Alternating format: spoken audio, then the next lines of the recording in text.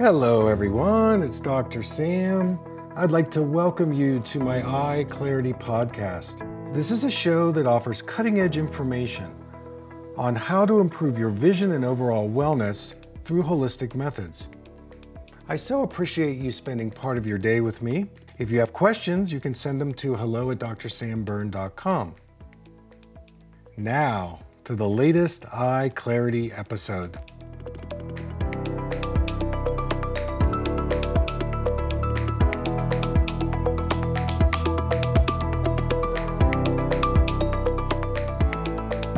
Hey everybody, it's Dr. Sam, and I want to bring you into this session I did recently with a parent. She's got a child with a condition called alternating esotropia. That means the two eyes don't work together.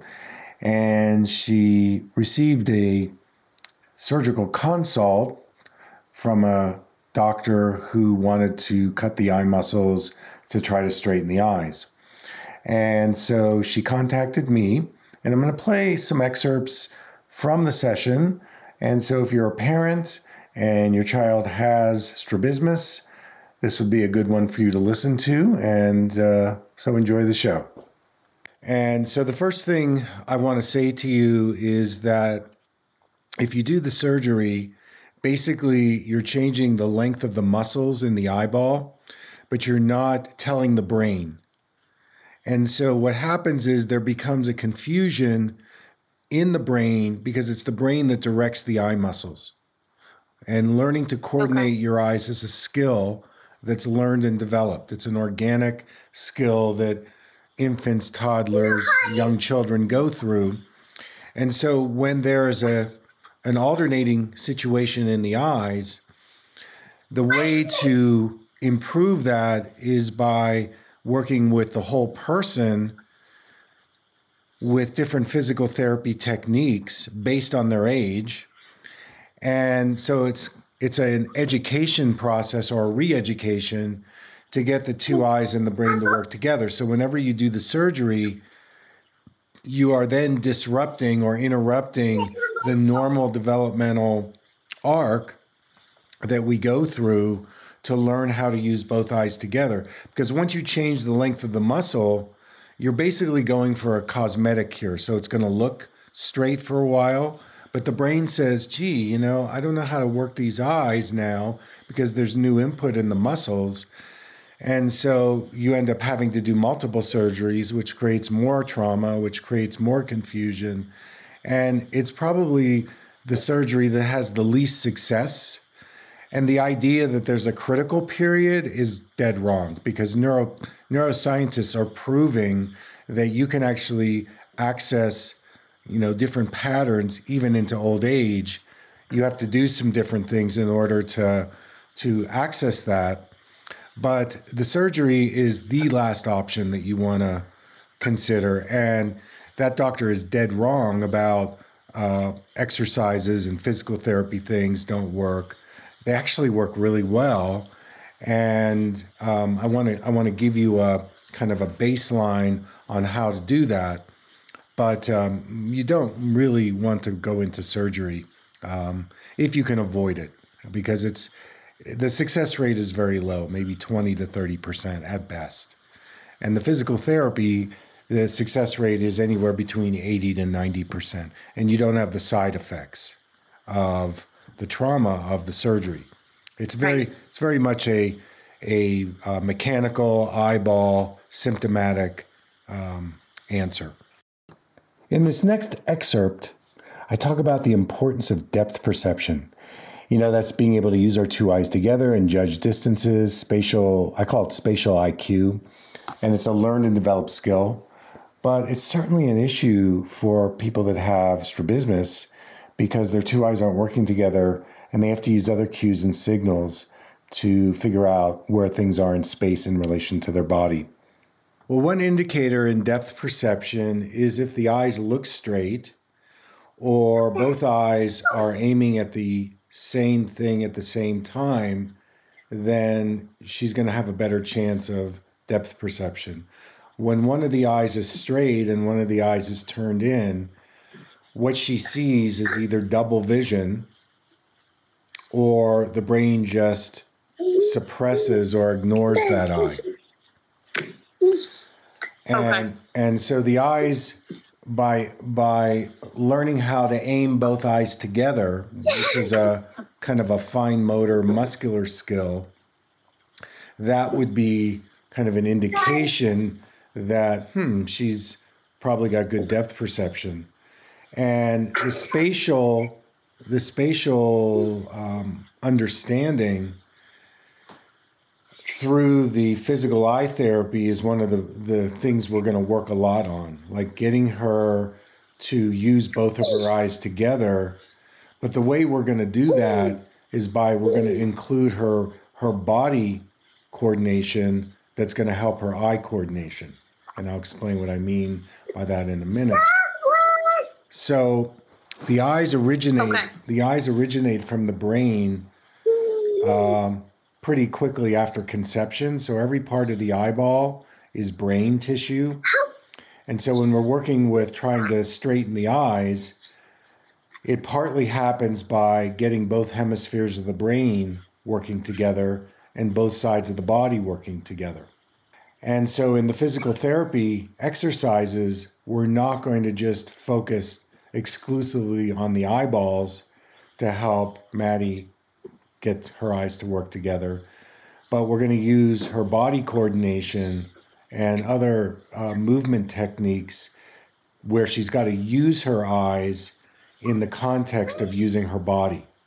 And so this is going to be a learning curve about how to straighten her eyes, but getting the support of her body to help her eyes look at the same thing at the same time.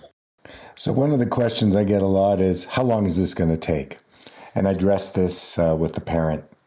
By doing these exercises, you should start to see the eyes straighten within 2 to 4. And you're probably going to need to attend to this for the next 3 to 6 months. We might hit a plateau, take a break, and then maybe have to revisit it, down the road. One of the things that happens in a Maddie situation is whenever she's under stress or if she's going to be getting sick, you're going to see more of the drifting and moving of the eyes in and out of focus. That's going to be your barometer that she's overwhelmed. Another thing is in this process, it is what we call nonlinear, meaning that we're dealing with a human being with emotions. We're dealing with a human being who's got her own path. And so it isn't cut and dry that one day she has it and the next day she doesn't. It's going to be a gradual learning. And again, some days you're going to go, wow, her eyes are really straight. And then you're going to see other times when the eyes are drifting and moving around. There could be some emotional frustration that comes up. And so you just have to be prepared that this is not a black and white change. It's going to be a gradual learning.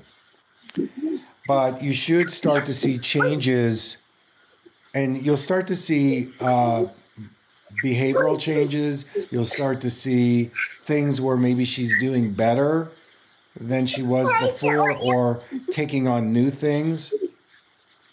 And I think the chance for depth perception is 80 to 90% using this method. In fact, maybe even higher as she gets older. So we're not going for a cosmetic fix. We're going for a functional and a cosmetic fix. So in these next 2 excerpts, the first excerpt, I talk about the difference between something that is externally imposed, like surgery, versus doing some physical eye therapy, which requires an internal change and internal awareness. So it's an interesting juxtaposition that I make. And then I move into a new topic called the primitive survival reflexes. And this is a set of movement patterns that I learned, over 20 years ago from a group of optometrists from Scandinavia, Denmark and Sweden. And these were optometrists that had been working with this type of movement patterning, repatterning, since the mid-70s. And it was groundbreaking work for me when I started to bring it into my practice. And it accelerated the ability for a person's vision to improve by including this set of movement patterns into the physical eye therapy. So I kind of lay it out in terms of how it works and what it's all about, so that she's able to get depth perception, but she's controlling it instead of having something imposed on her surgically, which is basically a cosmetic, but she's not learning how to then adapt to the change that's being imposed on her externally. It's got to come from the inside out. Okay. The primitive reflexes. A lot of occupational therapists work with this.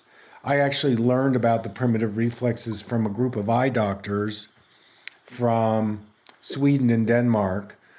And they began using this type of motor repatterning to help kids with strabismus. And one of the famous primitive reflexes is called the startle reflex, the startle response. And the medical term is called the Moro reflex.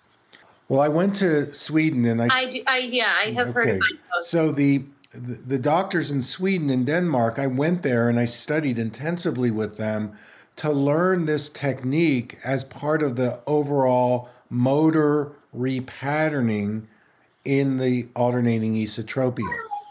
So we're going to start there in terms of giving you a motor repatterning that's going to help integrate the Moro reflex, the startle reflex better.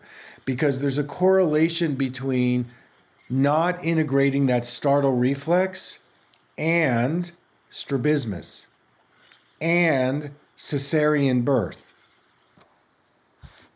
In this last segment, I bring in the body of work called craniosacral therapy.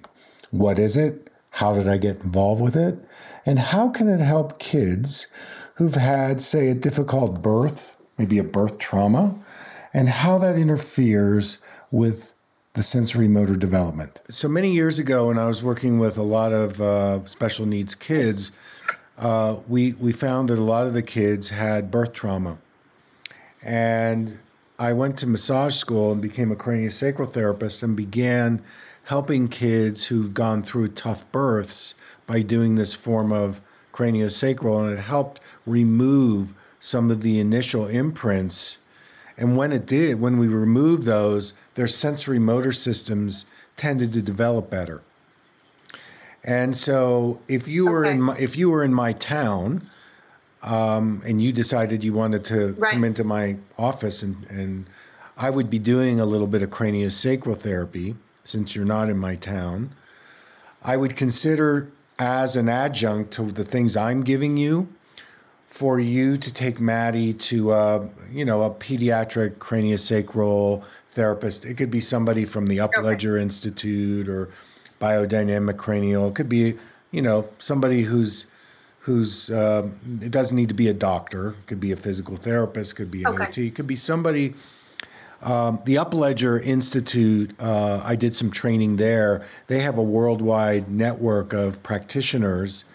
And you'd have to, explore whether the therapist has worked with kids, and, you want to find somebody who's like, I specialize in pediatrics.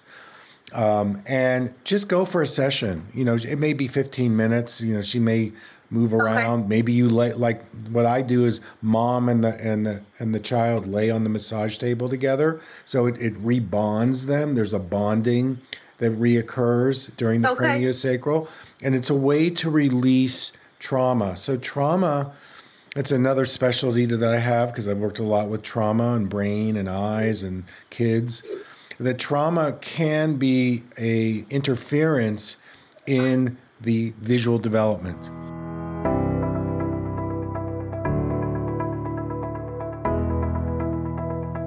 Thank you for listening. I hope you learned something from the Eye Clarity podcast show today.